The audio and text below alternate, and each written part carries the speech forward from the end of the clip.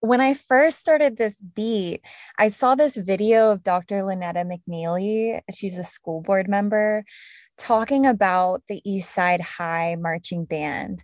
I'd actually heard about this band before. It's really legendary in Gainesville, and it used to be very much culturally Black with equal amounts of Black and white students participating. But McNeely raised a question about the current East Side band. Where were all the Black students? What happened? And I couldn't shake her question. It launched 2 months of reporting that led me to an answer that was a lot deeper than I imagined. All right, and we'll get to that answer. But first, let's get a little background on this story. So you begin the story with the closing of Lincoln High School in East Gainesville. What happened there and what were the consequences?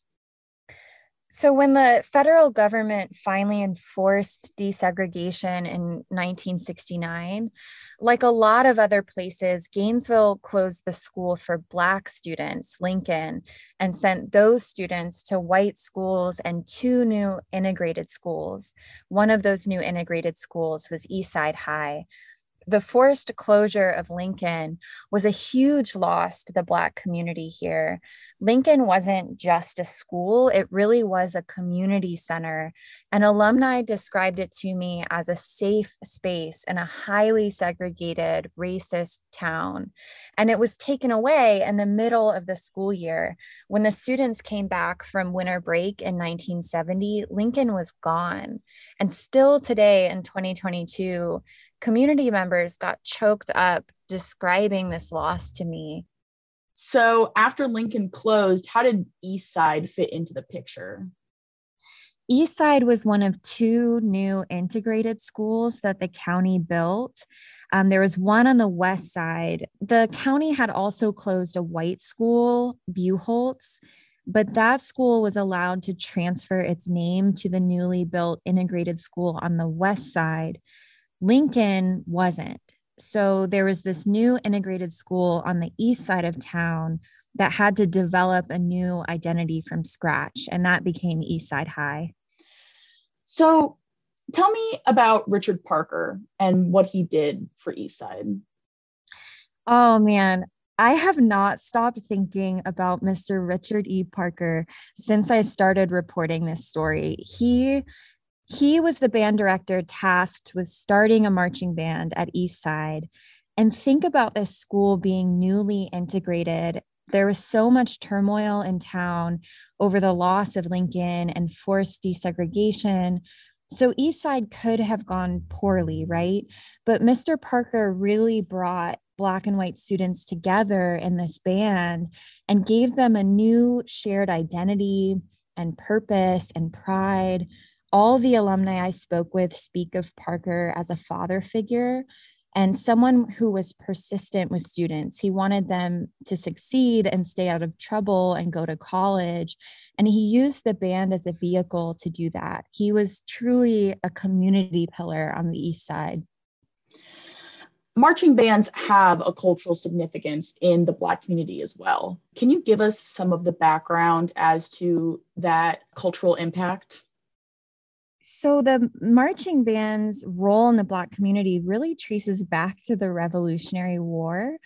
Black people weren't allowed to hold weapons, but they could play in the drum and fife corps.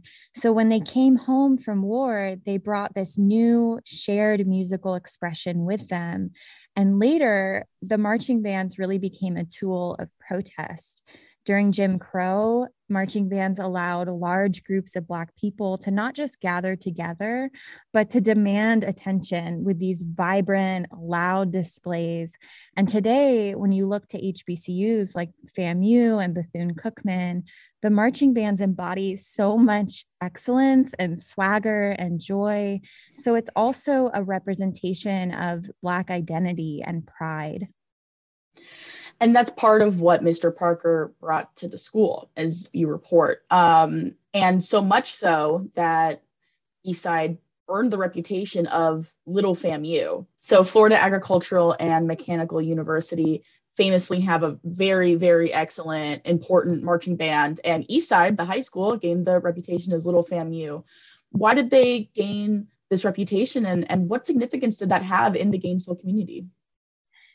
Yeah, so Parker actually marched for FAMU himself, and he taught that marching style to the band at Eastside.